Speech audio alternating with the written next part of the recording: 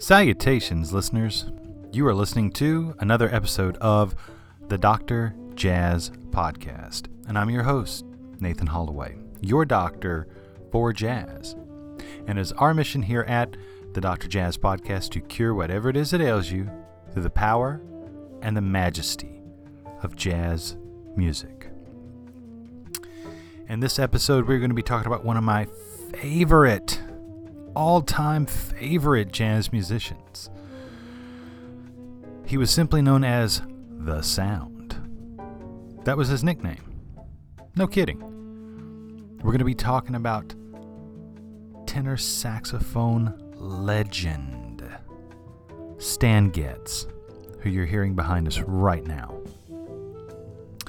Now, rather than just do an overview about Stan's career purely, one of my favorite things to do here at the Dr. Jazz Podcast is to take a different angle and a different look with a different perspective on some of these artists that are sometimes more well known.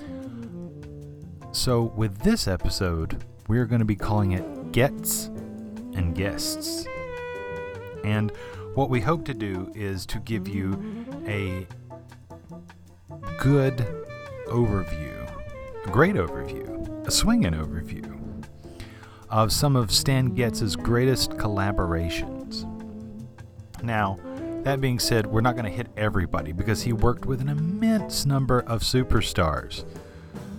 But we are going to try to hit some of the high points and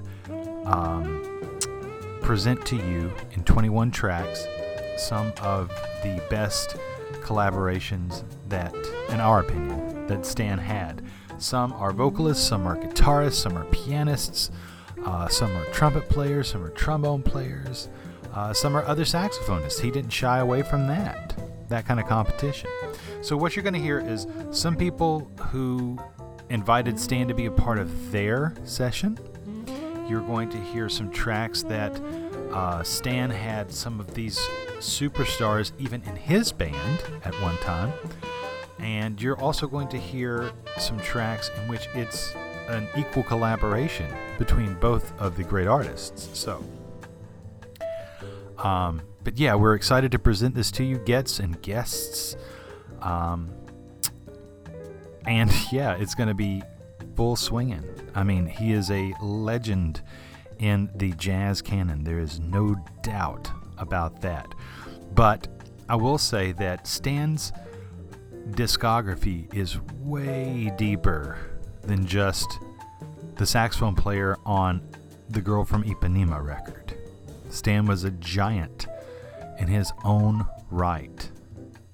In fact, there was a story that he was talking with John Coltrane, another tenor saxophone legend, and he said, "Man, John, I wish I could sound like you, all those ideas." And Train looked at him and said, "I wish I had that tone." So, yeah, it's kind of reminiscent of the Dewey Redman, Michael Brecker story, and the same sort of thing, But he, like I said, his nickname was The Sound. So, sit back, relax, grab a beverage if you'd like, and get ready to listen to 21 swinging, beautiful tracks full of just fabulous jazz with Stan Getz and Guests. Enjoy.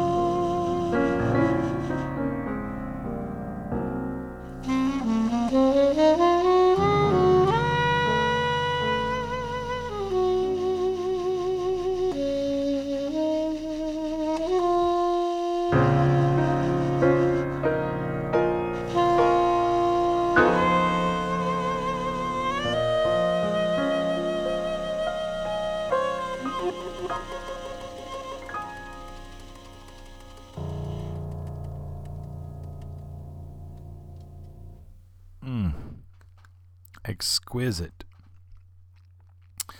So that was a tune called The Peacocks, and that was written by the great pianist who we just heard there with Stan Getz, Jimmy Rolls.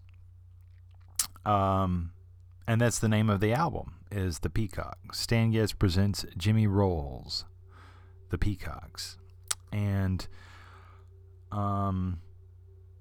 I don't know if anybody who's listening to this has ever heard Jimmy Rolls speak, or if they're even that familiar with Jimmy Rolls. But first of all, let me say, he's an awesome pianist, composer. He's been around, well, I mean, he was around in the 50s, you know what I mean? And, yeah, I mean, he's just a really swinging pianist, but he can also have this beautiful tender side. He also played piano behind many singers, including Billie Holiday, towards the end of her career. And the great part about Jimmy Rolls is he kind of sounds like what you'd want everybody's grandpa to sound like, because he kind of sounds like this. This is kind of what Jimmy Rolls kind of sounded like. Yeah, you know. So I just love Jimmy Rolls' voice. It's so cool. It's gruff in a snuggly sort of way, you know. But in the liner notes to this Columbia album, Jimmy Rolls talks about the inspiration for The Peacocks, the tune that we just heard there. And he said, the liner notes for this track says, "This album's achingly exquisite title tune hit its author, Jimmy Rolls, as inspirations often do, unbidden and at an awkward time for capturing it. Actually, it came to me when I was driving home from work one night," says Rolls. "I pulled over to the side of the road and wrote down what I was thinking. Then I worked on it the next day and finished it. I'm glad it happened. Always been glad about it." Stan Getz's plaintive peacock wail was never more sweet and sad. And Jimmy Rolls' tune could have been, even if it wasn't, penned solely as an exemplary vehicle for that incomparably sweet and sad tenor. The soft, evocative cascades of notes, heavy with longing and languor, paint a mood picture reflecting Rolls' admiration of such impressionist composers as Ravel and Debussy. "I really love that stuff," he told interviewer Lynn Lyons. "Every so often, you crave something really deep." I think that's awesome. I think that's a great explanation of that track, because it's a gorgeous track. So, and not bad for 1975. That's when this album was recorded. So, kudos Jimmy Rolls, and kudos Stan Getz. So, yeah, fantastic pianist. And speaking of fantastic pianists, the middle track right there featured a beautiful duo as well, between Stan Getz on tenor saxophone and pianist Albert Daly. This is a cat not a lot of people really talk about, but the piano in Albert Daly's hands is truly beautiful and exquisite. And they did an entire duo album together for Blue Note Records in 1983, entitled Poetry. And it's 7 standards throughout the whole album. And they range in everything from bebop to the Great American Songbook, to just choice, beautiful works. And one of the ones that my ear was drawn to was what we heard there, the Thad Jones composition, A Child is Born. And it's just a beautiful melody, and I can't think of anyone better to present a beautiful melody than Stan Getz. And when you pair that with Albert Daly and his piano stylings, it's just really beautiful. So I certainly hope that you enjoyed that. The other standards on this album are A Night in Tunisia, Confirmation, Tune Up, Lover Man, Round Midnight, Spring Can Really Hang You Up the Most, as well as A Child is Born. So, it's just got like this artwork on the cover, but don't ever judge an album by the cover, right? So, yeah, gorgeous, gorgeous album. And then we started off the set with probably one of the most famous pianists in all of recorded jazz history, if not the most recorded pianist in jazz history. Talking about Oscar Peterson. And it comes from the album Stan Getz and the Oscar Peterson Trio. So this is a equal collaboration kind of album. And it's on the Verve label. And what we heard, the track that we started off the entire set with, was the Stan Getz original entitled Tour's End. And of course that featured Stan Getz on the tenor saxophone, Oscar Peterson on the piano, Herb Ellis on the guitar, and Ray Brown on the bass. And for those with big ears, if those chord changes to Tour's End sounded relatively familiar, you're not off your rocker. That actually was the chord changes to Sweet Georgia Brown. So they're all improvising on a tune that they know the chords to extremely well. And the results are swinging magnificent. So, magnificence. So, I just wanted to start out, coming out of the gate swinging with a great tune like that, and then get into some of the more exquisite tunes like the duo with Albert Daly and the duo with Jimmy Rolls. So, what we're talking about here is a spotlight called Getz and Guests. And what we're doing is we're highlighting 21 tracks of Stan Getz amongst great, well-known jazz superstars. And we're off to a great start. And I wanted to say real quick that the inspiration behind this is I'm actually in the middle of reading a book that was given to me by my good friend, Brother Keith. And it's a biography of the great Stan Getz by Donald Magan.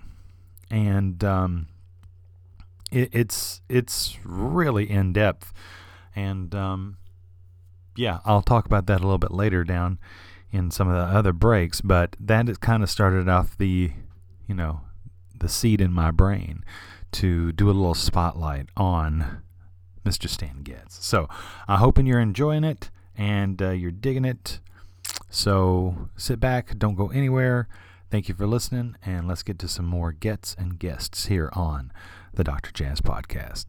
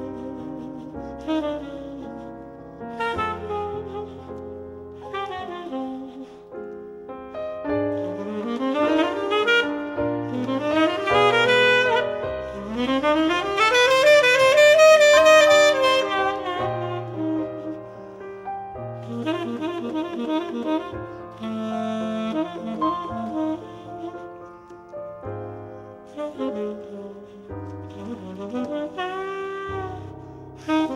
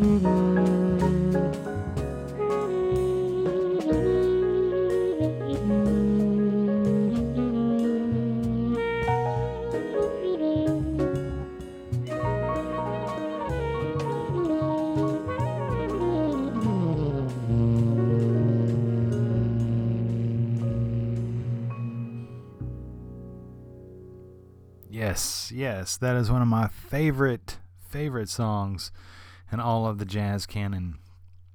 That tune might sound really familiar to some listeners. It's a tune called Windows, and it's way before PCs were really even a thought. Trust me. This was recorded in 1967 with Grady Tate at the drums, the great Ron Carter at the bass, Stan Getz on the tenor saxophone, and the pianist and composer of that tune, the one and only Chick Corea, who was a member of Stan's band for many years. And it was recorded March 30th, 1967, part of the Verve catalog. It comes from Stan Getz's album Sweet Rain, and that's just an incredible album all the way around the board. Not a bad note in that entire album. So if you don't have that album, you can feel safe getting that one. Every note's a gem.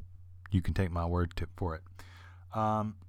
In fact, there was I caught this interview / performance on YouTube of Stan Getz at the White House. I believe it was during the Reagan administration, because George H.W. Bush was sitting with Nancy Reagan, and Stan Getz was performing. He was the main performer, and Chick was actually the pianist in that group that he called for that particular occasion. And they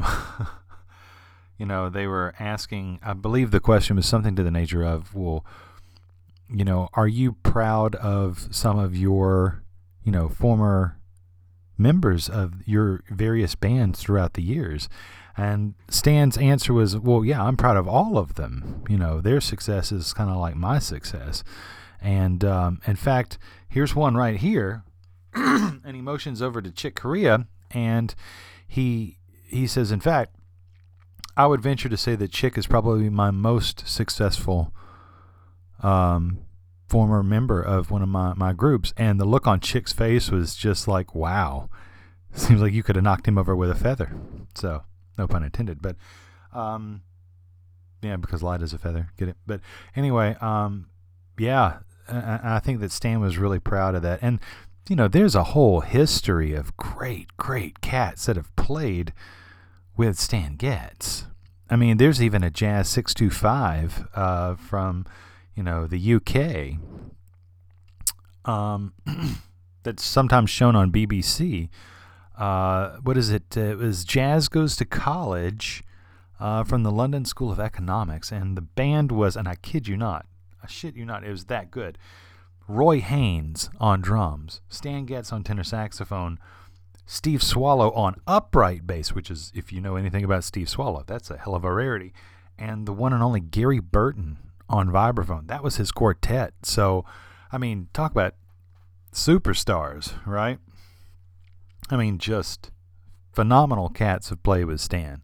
That's one of the reasons that we're really kind of wanting to highlight all the guests that have either been a part of Stan's band, have shared an equal billing on these albums, or that he has come and been a guest on their albums. So there's quite a treasure trove, and we're hoping to shed some light on that. So Chick Corea is obviously one of the highlights of not only Stan's career as a composer, but as a member. So, and then the middle track that we heard in that set was another just heart-wrenching, beautiful, gorgeous ballad by Stan Getz and pianist Kenny Barron. And it comes from a 2-CD set called People Time on Verve Records and Gitani's Jazz.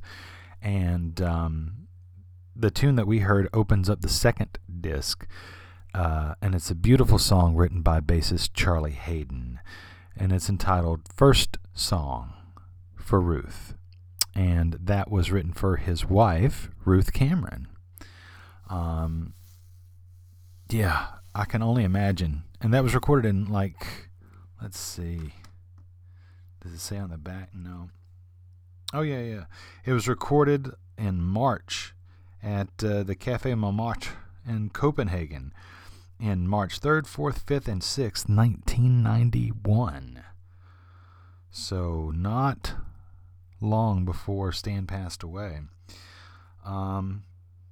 Yeah, I mean, I can't imagine just how Charlie Hayden felt hearing the beauty of that recording, knowing that you wrote that tune and Stan Getz took that and just made the whole flower blossom. You know, I think I'd probably have tears in my eyes. So, because Stan is an ultimate interpreter of beautiful ballads. So, yeah. And, you know, talking about not a bad note, here's 2 CDs, Not a Bad Note from Kenny Barron or Stan Getz. And I mean, just gorgeous songs. There Is No Greater Love, Soul Eyes, Softly as a Morning Sunrise, Stablemates, I Remember Clifford, Night and Day, and the list just goes on. It's just gorgeous. You can't go wrong. So yeah, Kenny Barron, you know, he's one of the cats who's still out there swinging, and we love Kenny.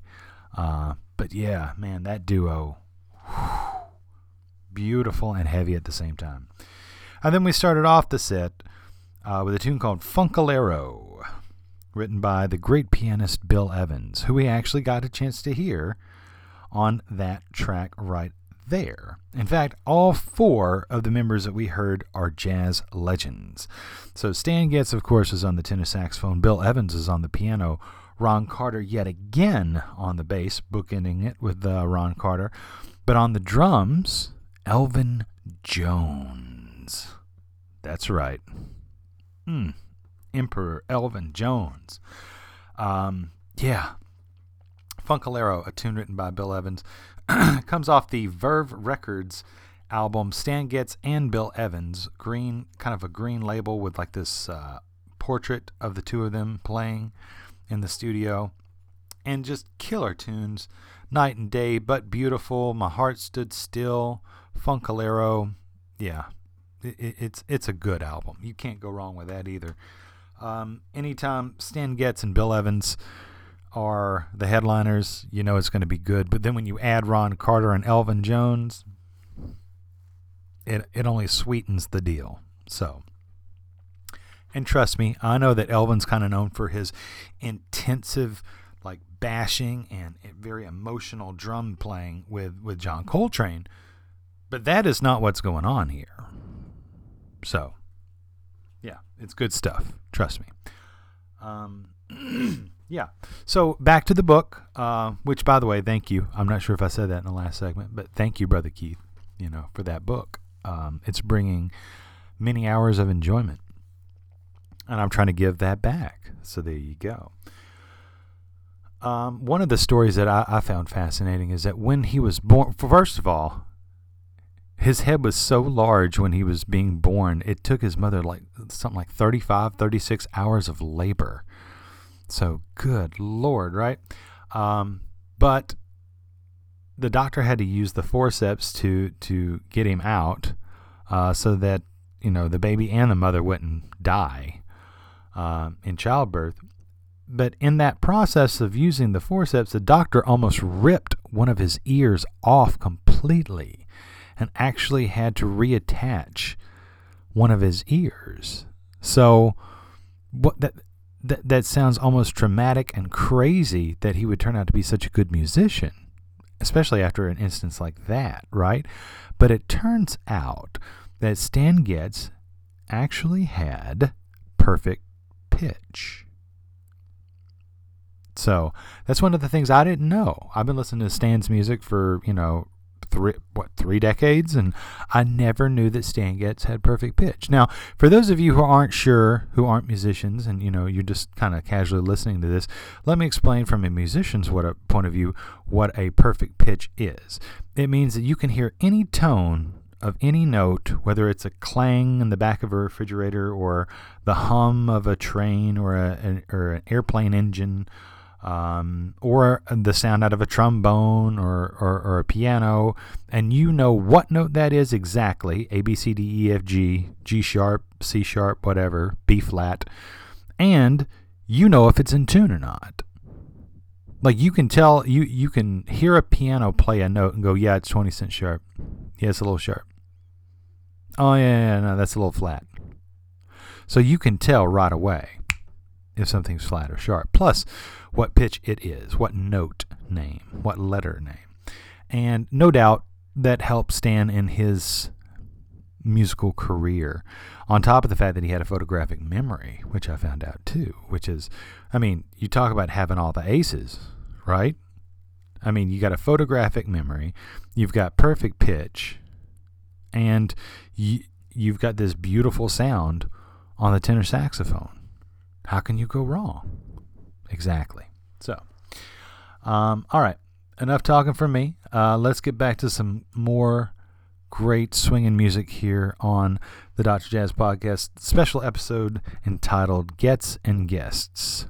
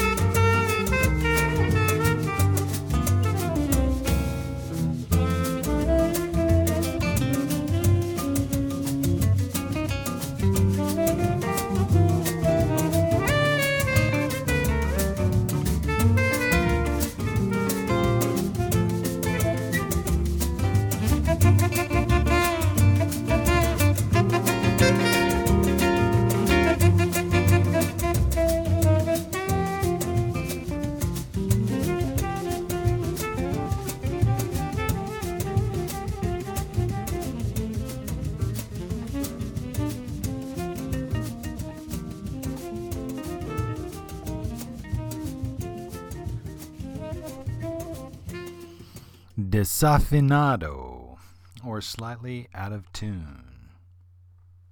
One of the most famous tunes associated with Stan Getz. And of course, that comes off of the album Jazz Samba, featuring Stan Getz on the tenor saxophone and Charlie Bird. Not to be confused with Charlie Parker, whose nickname was Bird. This is Charlie Bird, B-Y-R-D, who is a fantastic jazz guitarist, acoustic guitarist. And behind Stan Getz and Charlie Bird is Charlie Bird's brother, Gene Bird, on guitar and bass. Keter Betts is on bass. Buddy Deppenschmidt and Bill Reichenbach on drums. It was recorded February 13th, 1962.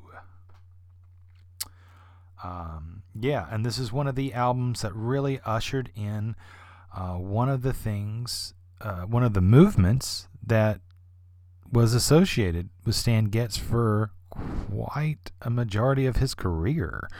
The whole bossa nova movement in jazz.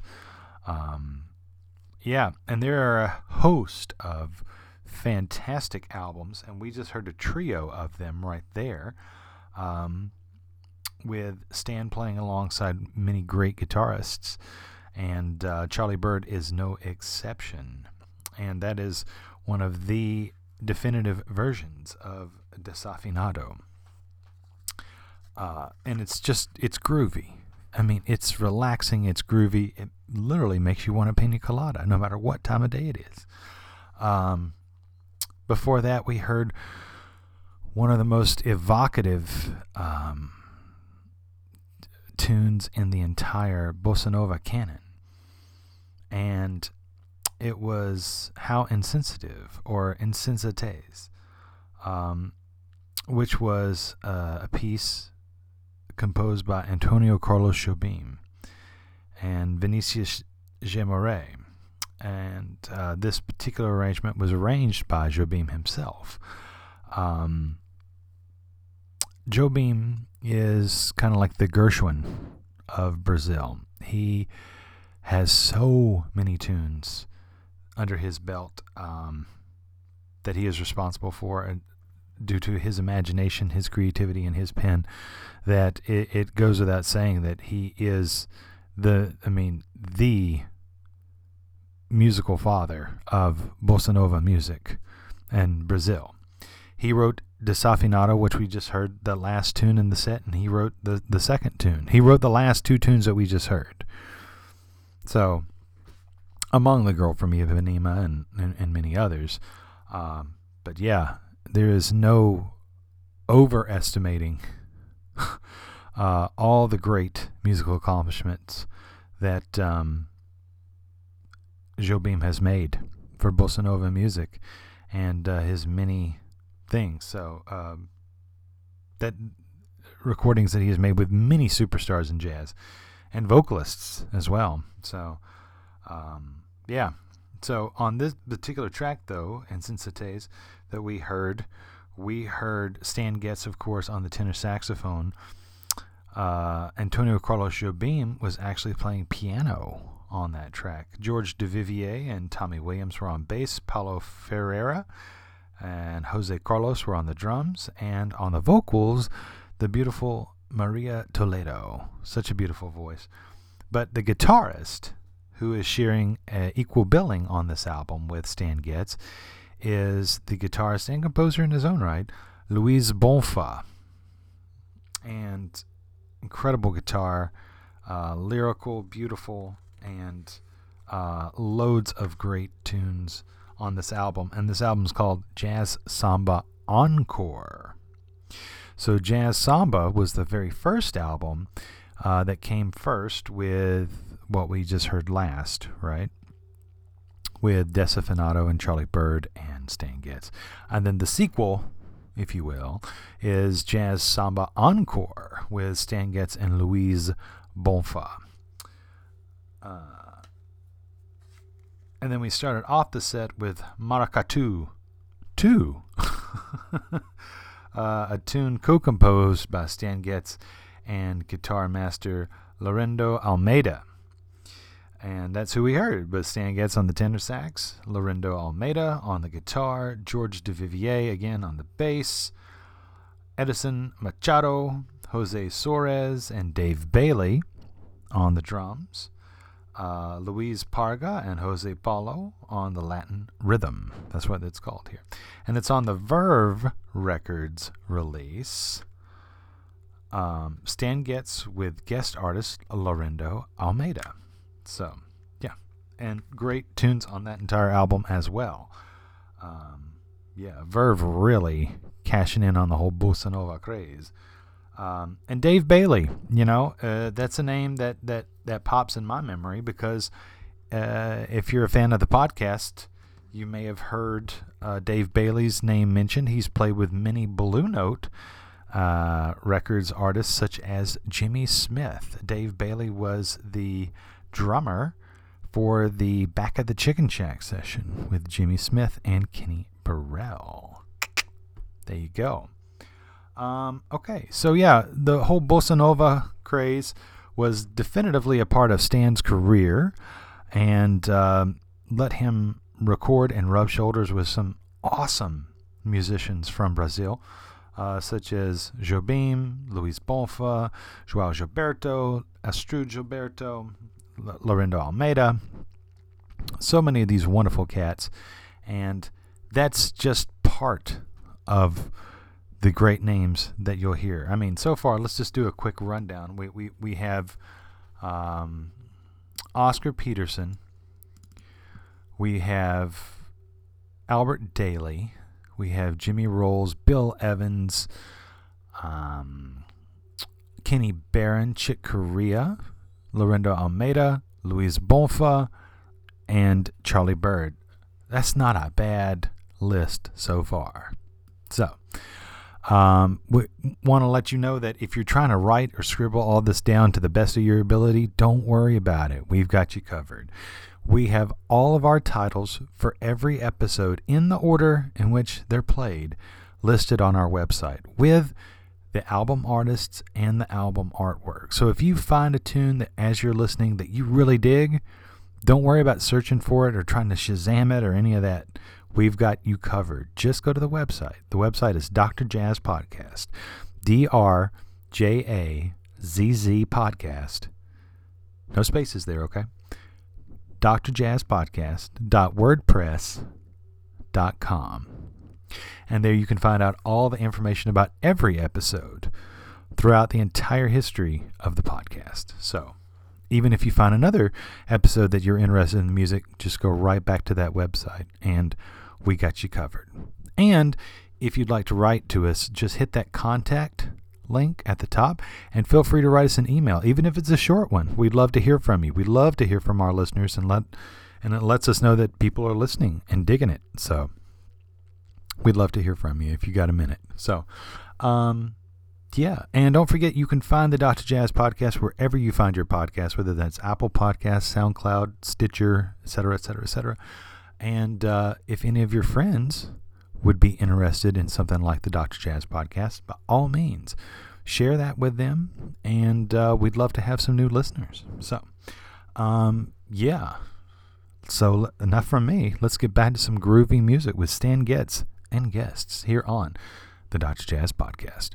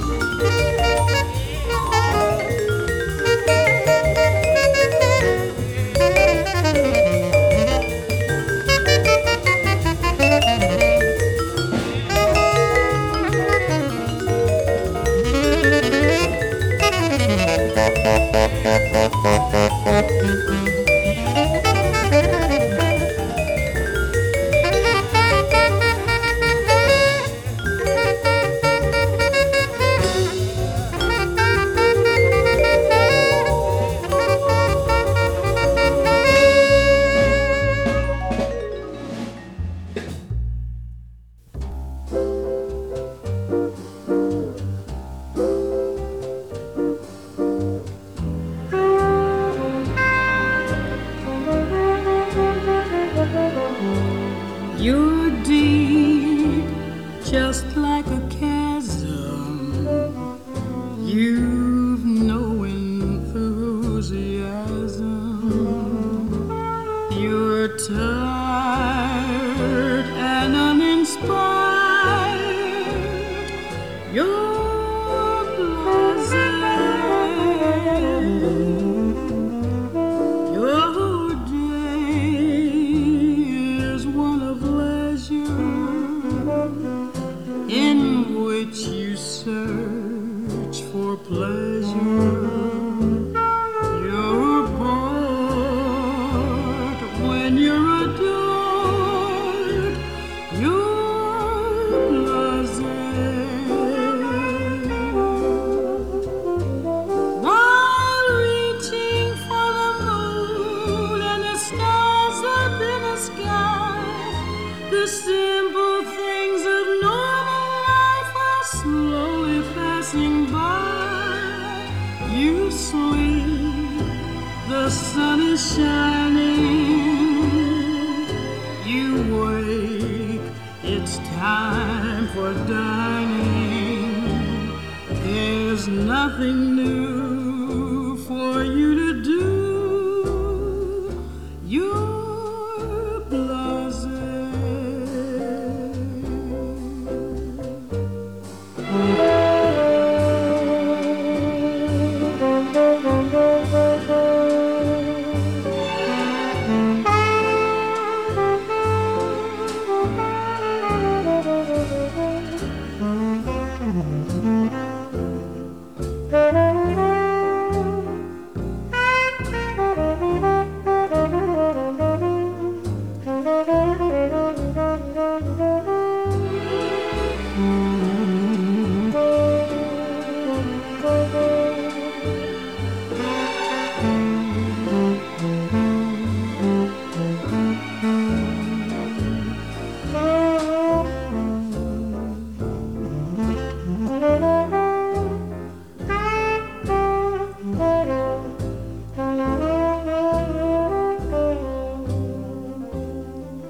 While reaching for the moon and the stars up in the sky, the simple things of normal life are slowly passing by. You sleep, the sun is shining. You wake, it's time for dining. There's nothing new for you to do. You're blasé. You're blasé. You're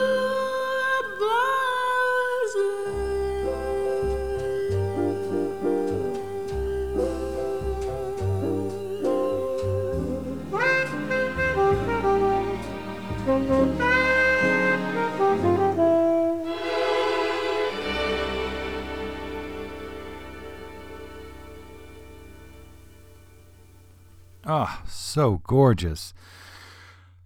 So that is Stan Getz performing as a guest on Ella Fitzgerald. That's right, the Ella Fitzgerald, Lady Time herself. Ella Fitzgerald's Verve album, Like Someone in Love. He actually guest spots on quite a few tracks on that album. And that's one of my favorites right there, is a tune called You're Blasé. And it's just gorgeous. Gorgeous, gorgeous, gorgeous, gorgeous, gorgeous. Yeah, man. And that's not one that's on a lot of folks' radar, is Ella and Stan Getz performing together. But they did. So that's just a hint of what I'm talking about. And of course, Stan Getz would go on to perform with many, many, many, many, many other vocalists as well, including right at the tail end of his life in 1990, 1991, he was on the great Abbey Lincoln's album, You Gotta Pay the Band. And he's even recorded with celebrities who made vocal jazz albums.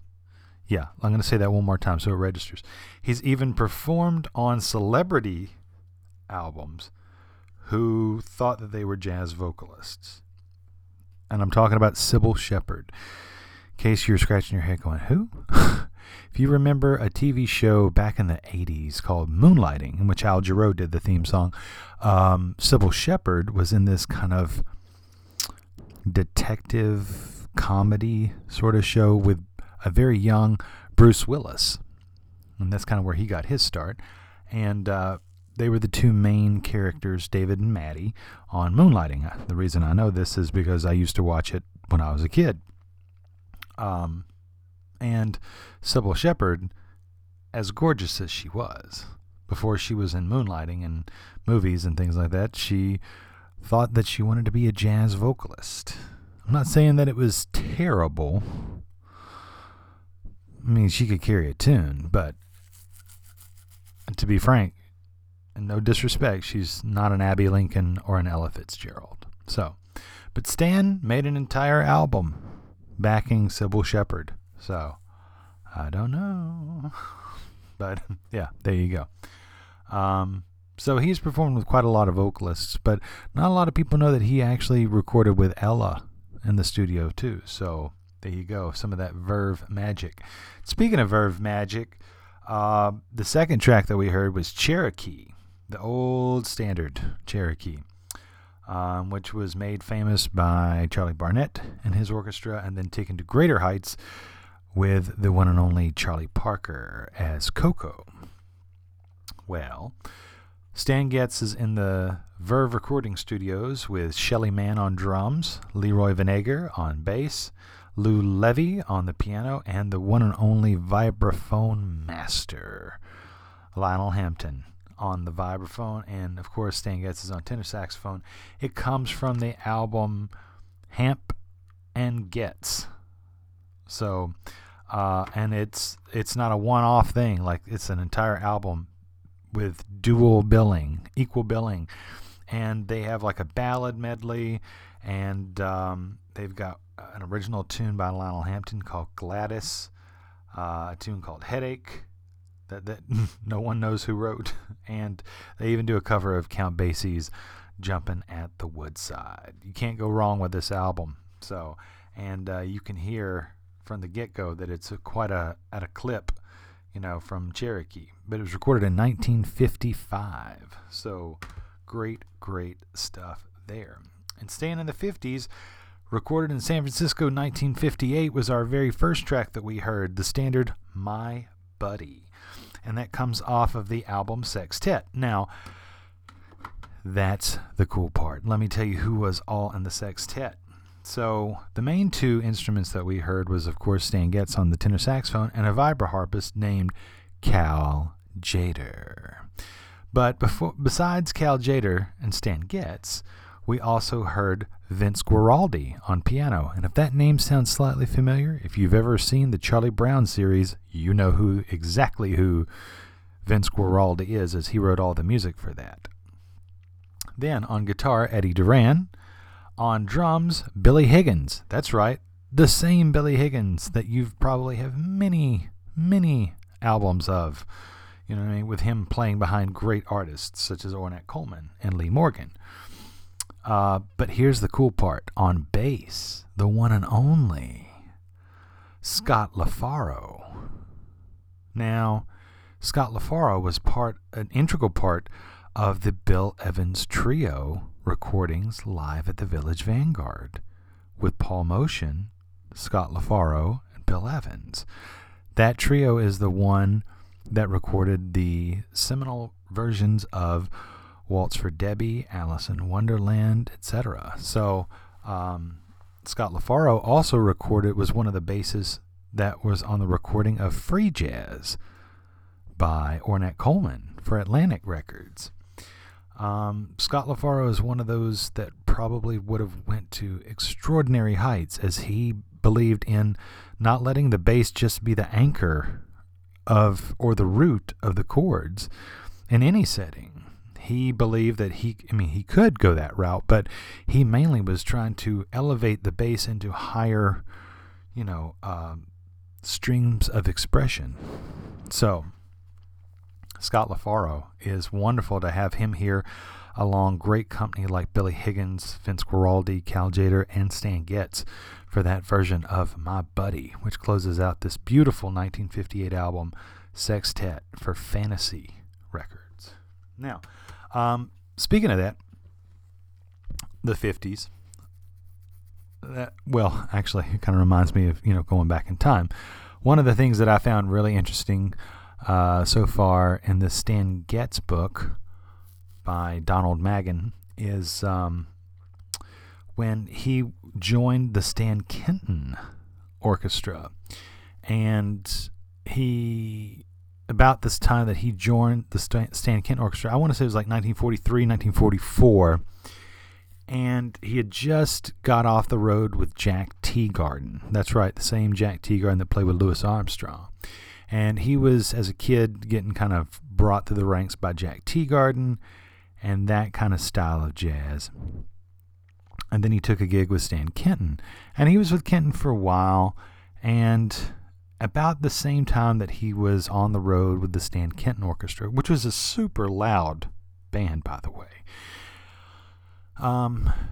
super brassy. And at the same time that Stan Getz was in the orchestra is when Kenton expanded the trumpet section from 4 trumpets to 5 and the trombone section from 4 trombones to 5, making it like one of the first big bands to have 10 brass instruments. As if, it's like, no, these go to 11, but the big band style.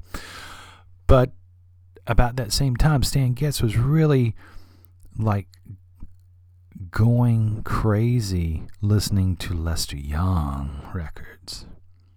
And he would listen to them over and over and over and over and over and over and over and over and over and over and over again. Sometimes playing one record 10 times until he could play Lester's exact solo, note for note.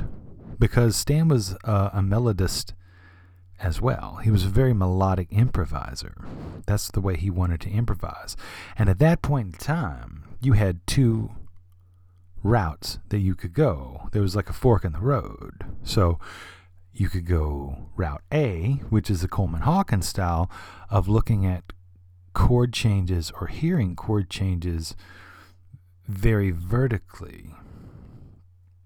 And you're thinking about how they're spelt and any of the extensions upon them, like the 9, the 11, the 13. And if I'm geeking out theory-wise a little bit, just hold tight with me. But the other option, Route B, was the Lester Young option, in which you are looking at improvising on a very horizontal fashion, which is that your melody carries over, bleeds over into other chord changes. And that was very much what Stan Getz was drawn to, as many musicians were, about Lester Young and his improvising style. Plus, the fact that Lester Young did not have a gritty, guttural kind of sound the way that Coleman Hawkins' sound was. Lester Young had a very light, airy tone that almost just like a bird. It almost had wings. It was just soaring and floating above, like a cloud, if you will. And Stan was automatically drawn to that sort of style. So getting all the way back around to the Kenton thing, he asked Stan for more solos so that he could basically, work his ideas out. And he was actually talking with Stan about maybe incorporating more ideas like the Basie Band had when Lester Young was there and, improvising in that sort of style. Of course, Stan Kenton was never one for wanting to swing so much as he wanted to just be loud. So Stan Kenton, because that gets confusing. Stan Kenton told Stan Getz, no, stop wasting your time with that foolish Lester Young stuff. That stuff's too simple. That's what he told Stan Getz. That stuff is too simple. And Stan Getz, after working hard, diligently, hours, and revealing the genius of Lester Young from learning his solos note for note on all these records, knew that Stan Kenton was wrong. And rather than, argue with the guy who's the leader of his own band, he just automatically knew, yeah, my days with this orchestra are numbered. And he knew that his days with that orchestra was numbered even when his own family, he moved his entire family from the Bronx out to Los Angeles because it was sunnier and and it was better. It was a better life for them. But he was the one provider for his father, his mother, and his brother, Robert, something like that. So yeah, he was basically supporting a family of 4, and he still had the artistic integrity and intestinal fortitude to sit there and say, I'm not going to take the safe bet because I can't be with somebody who doesn't respect something that I know is truly a musical genius, meaning Lester Young. So, man, I tell you, I'm really digging the hell out of this book. So, yeah, and I would highly, I would highly sit there and say, hey, I advise you to check out this book, because it's Donald Maggin, Maggin, his book called Stan Getz, A Life in Jazz. And it's, oh man, it's very revealing. So, but anyway, enough from me. I like to give little tidbits here on these breaks, but kind of break things up for a while. But the next thing that we've got coming up is a duo set. That's right. We're going to be listening to 2 tracks of Stan Getz, an equal billing with 2 trombone players. Yeah, I'm going to give you quite an array here coming up. So this set is Stan Getz with some trombones, and that trombone is a wonderful foil against the tenor saxophone. Check it out.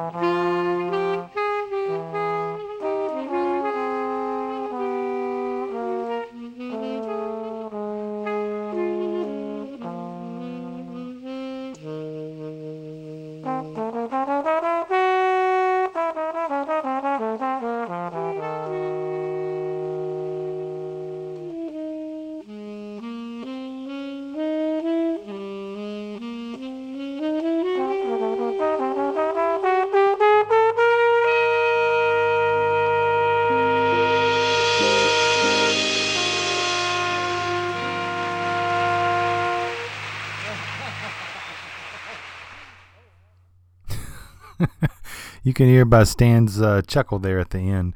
Him and J.J. Johnson are having an incredible time there live at the Opera House.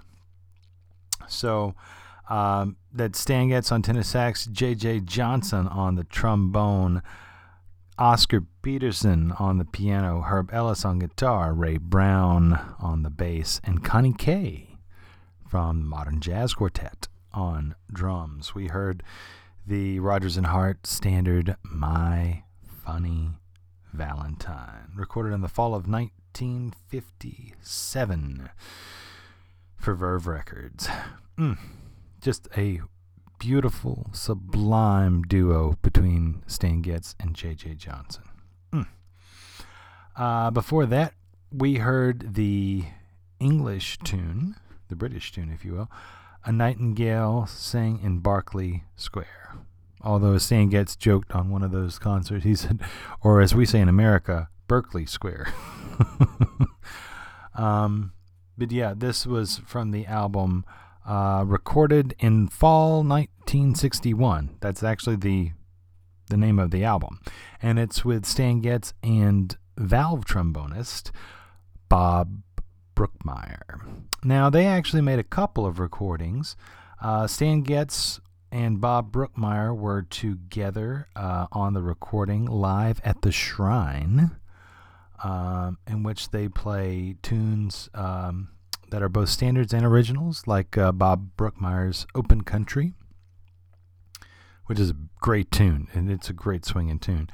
But then even for the album later on, called Bob Brookmeyer and Friends, he invited many jazz musicians to come and record like a who's who with him, and Stan was one of them. So a beautiful, long-lasting friendship there.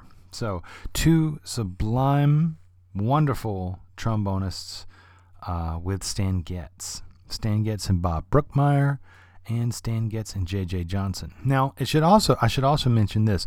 Bob Brookmeyer went on to become one of the main cogs in what was known as the Thad Jones Mel Lewis Big Band, or the Village Vanguard Orchestra. He became one of the chief arrangers, and besides Thad Jones, and contributed very, very cool arrangements like ABC Blues, and eventually was not only part of that organization, but kind of elevated it in difficulty and its textures and things like that in his arranging. I recall the great Bill Dobbins book, Inside the Score, on jazz arranging. And they basically break up the fundamentals of arranging into 3 separate sections of the book. And it starts out with more like Sammy Nestico charts for like Count Basie. That's like beginner level. And then the intermediate level of jazz arranging, past like the drop 2s and things like that, is Thad Jones arrangements for the Thad Jones Mel Lewis Big Band. And then the more advanced arranging concepts that Bill Dobbins points out in this book is Bob Brookmeyer. So my history with Bob Brookmeyer is a thorny one, but you know, I started off my jazz love affair, 30 years ago, and pinpointing out like, oh, that's the guy who's at the beginning of Jazz on a Summer's Day with Jimmy Giuffre on the valve trombone, and they're playing Train in the River with Jim Hall. Okay.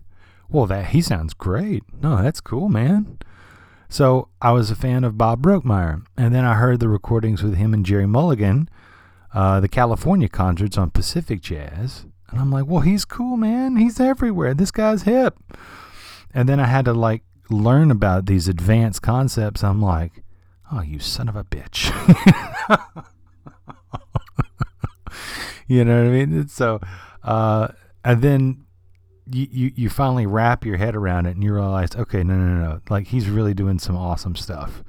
That's some cool textural things going on in his style of arranging. And so like, okay, he's hip again. So it's back and forth with Bob. But in all kiddingness aside, Bob is one of the great arrangers in the jazz canon, and should be well remembered as such. So, and J.J. Johnson is bebop bone, man. I mean, that's the guy that said, like, I can play what Charlie Parker's playing on this trombone. I don't have to have buttons, so there you have it. You got to give props to J.J. for that. All right. So this next set coming up is another duo set with Stan being featured with 2 saxophone players. Don't go anywhere. You're listening to the Jazz Podcast, Dr. Jazz Podcast, Getz and Guests.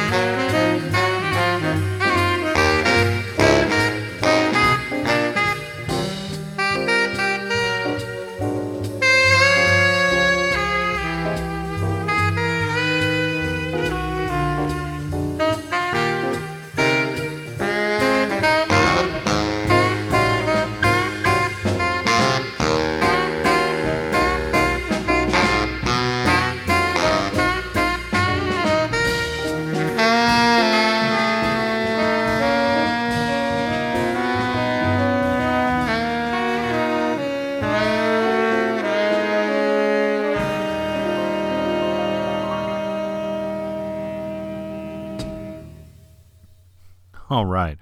So that last tune is called Too Close for Comfort. And it comes off the album Getz Meets Mulligan. Talking about Stan Getz and Jerry Mulligan in hi-fi on the Verve label. Backed by Stan Levy on the drums, Ray Brown on the bass, and Lou Levy on the piano.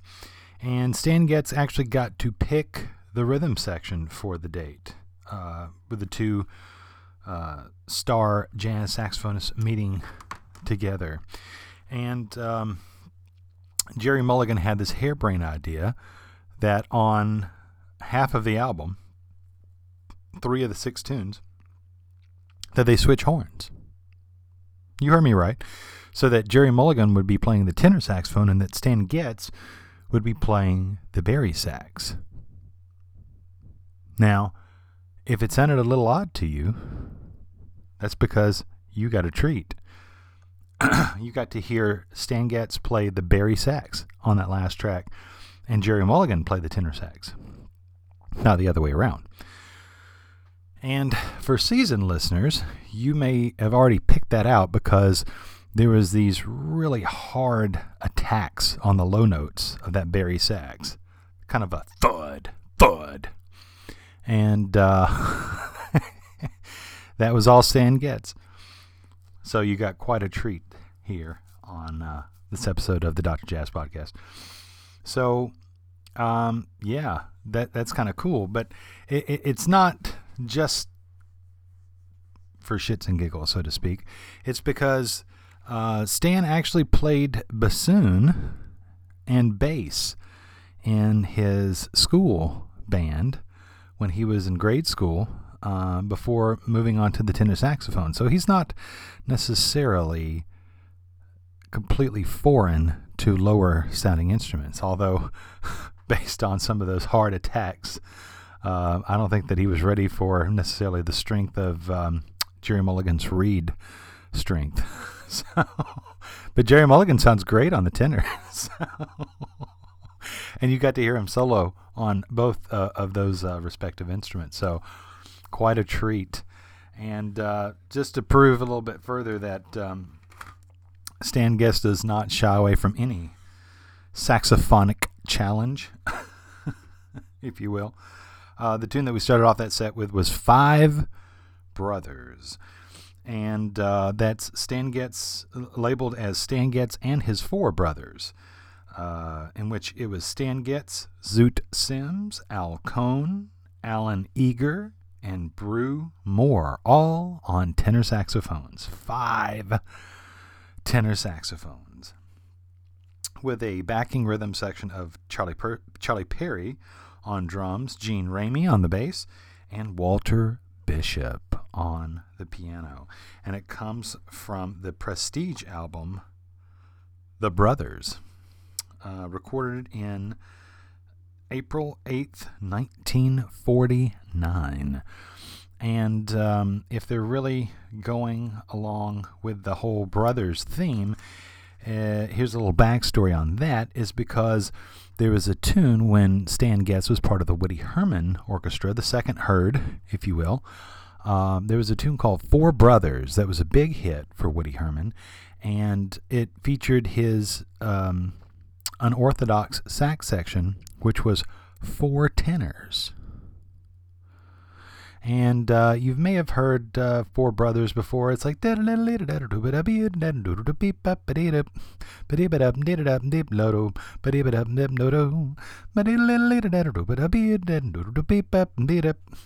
yeah, that's the Four Brothers theme in, my own very haphazard scat language. But that was one of those 4 brothers were Stan Getz.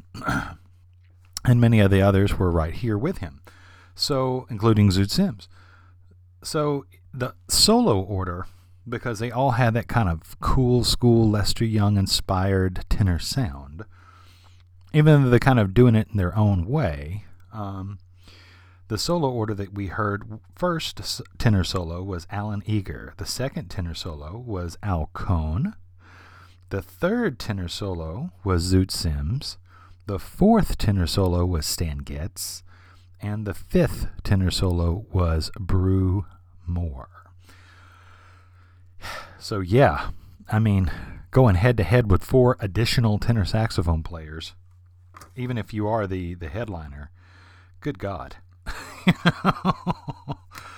It takes some guts to do that. You know what I'm saying? So, but there's lots of great tracks on this album. There's an alternate take of Five Brothers as well. 4 and 1 More, Moore, an alternate take of that. A tune called Battleground, Battle of the Saxes. So you get the idea. It's almost like a cut and head session atmosphere for that record. But it's a good one. It's an absolute good one. So, yeah, if you like that kind of cool school tenor sound, definitely check out the Brothers album.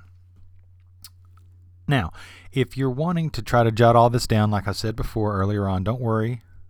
I mentioned it earlier, but I'll mention it again.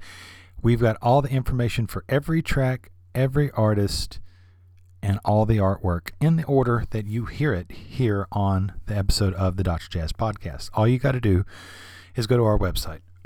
And that website is Dr. Jazz Podcast, DRJAZZ podcast.wordpress.com. And you can find out all that information there. So if you want to order something, or if you want to go and if you have a local record store, go and find that record. Support local record stores if you can, by all means. And if not, if you got the chance to order it through them, because it gives them some business. We all need to help each other out in this musical family. So, also, you can click at the top of the page, Contact, and write us an email. We would love to hear from you. Let us know that you're listening, that you dig it, or that you hate it. Or if you have a Stan Getz story, by all means, share away. I love learning, and I love finding out little things. So, yeah, we welcome all, listeners, and we always try to write back. So, there you go.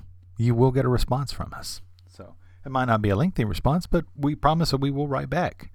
Unless your email is full, or if you give us the wrong email address. So, because there was that one instance, but, I already addressed that in an earlier podcast, like a couple of episodes ago. But yeah, so thank you for listening. We are listening to the spotlight of Stan Getz and guests here on the Dr. Jazz Podcast. Up next, we have another 2-song set featuring Stan and wonderful company with some great jazz trumpet players. So you don't want to go anywhere.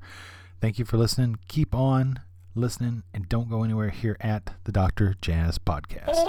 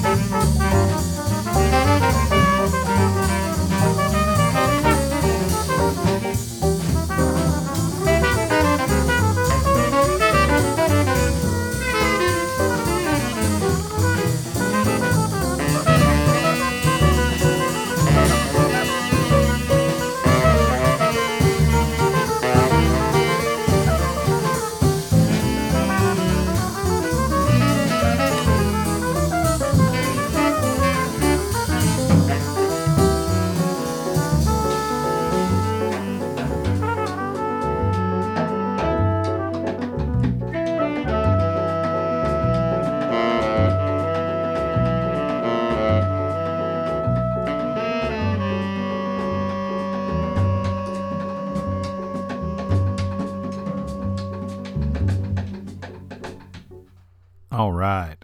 So that was the standard I'll Remember April. And that featured, of course, Stan Getz on the tenor saxophone with trumpet jazz legend Chet Baker. Now, the backing rhythm section was Marshall Thompson on drums, Victor Sproles on the bass, and Jody Christian on piano. It was recorded in 1958 for the Verve label on the album Stan Meets Chet. And, of course, they would go on to record many, many more albums, but it's not necessarily due to their own making.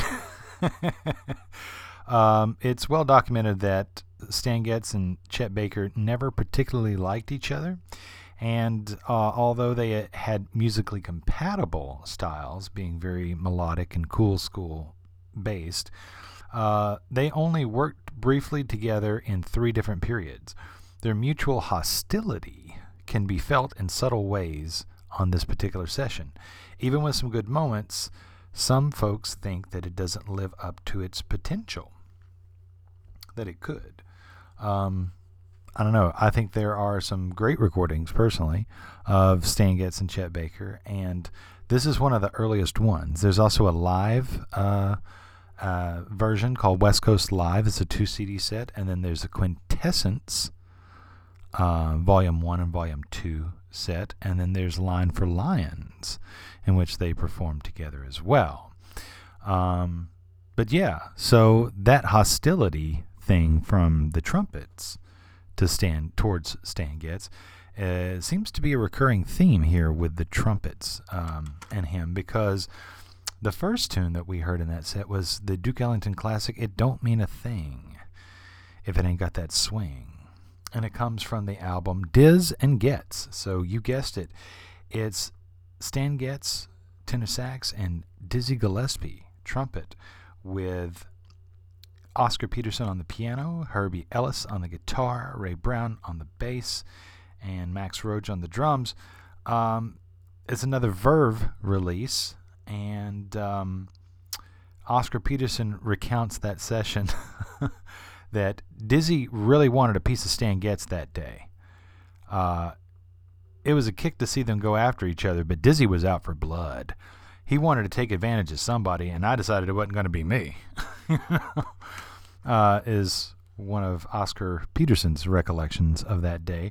And if you listen to the Fire and Ice of Diz and Getz, you can kind of hear that in that. And I will say that even though it's just over 6.5 minutes, that is one of the more brisk versions of that tune that I've ever heard.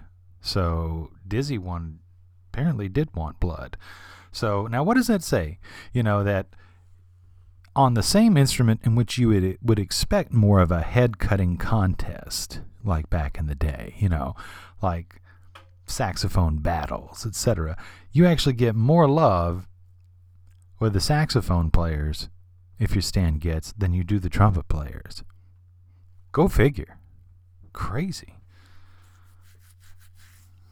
But it is what it is. So there you go. All right, so we've got one more set coming at you on this Getz and Guests edition of the Dr. Jazz Podcast. Once again, I want to thank you all for listening and taking the time to, just check out the podcast and listen to some great jazz. That's what it's all about.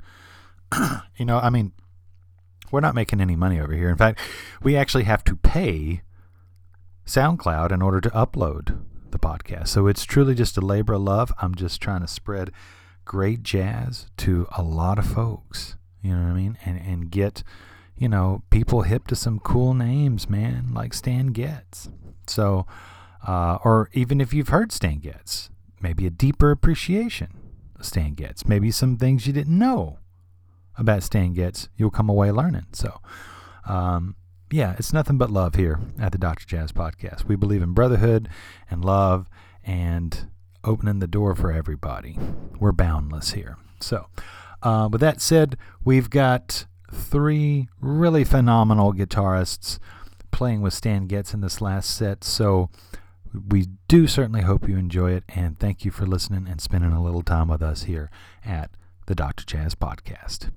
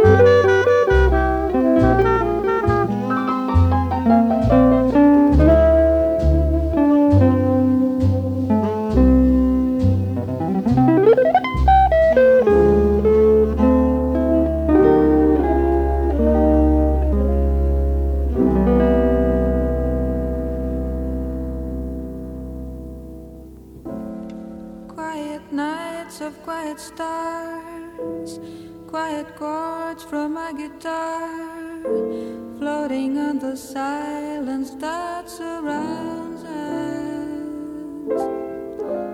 Quiet thoughts and quiet dreams, quiet walks by quiet streams, and a window that looks out on Corcovado. Oh, how lovely.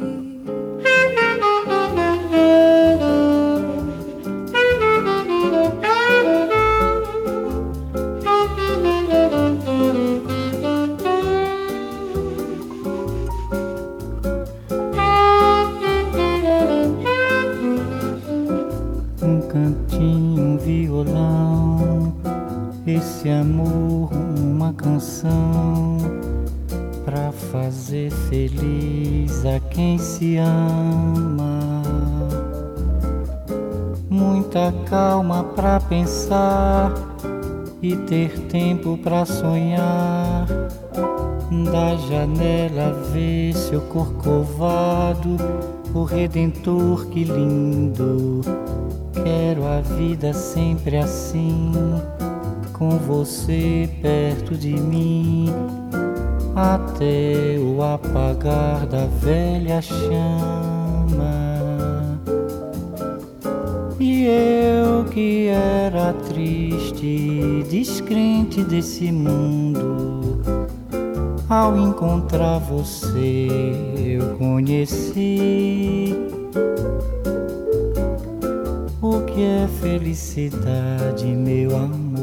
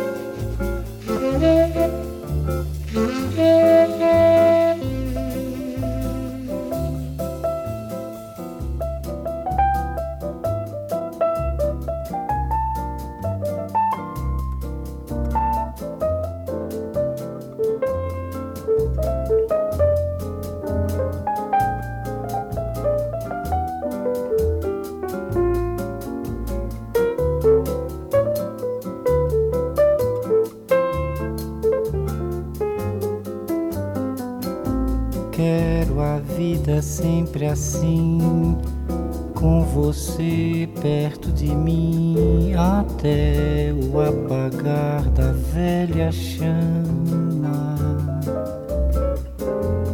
E eu que era triste, descrente desse mundo, ao encontrar você eu conheci o que é felicidade, meu amor.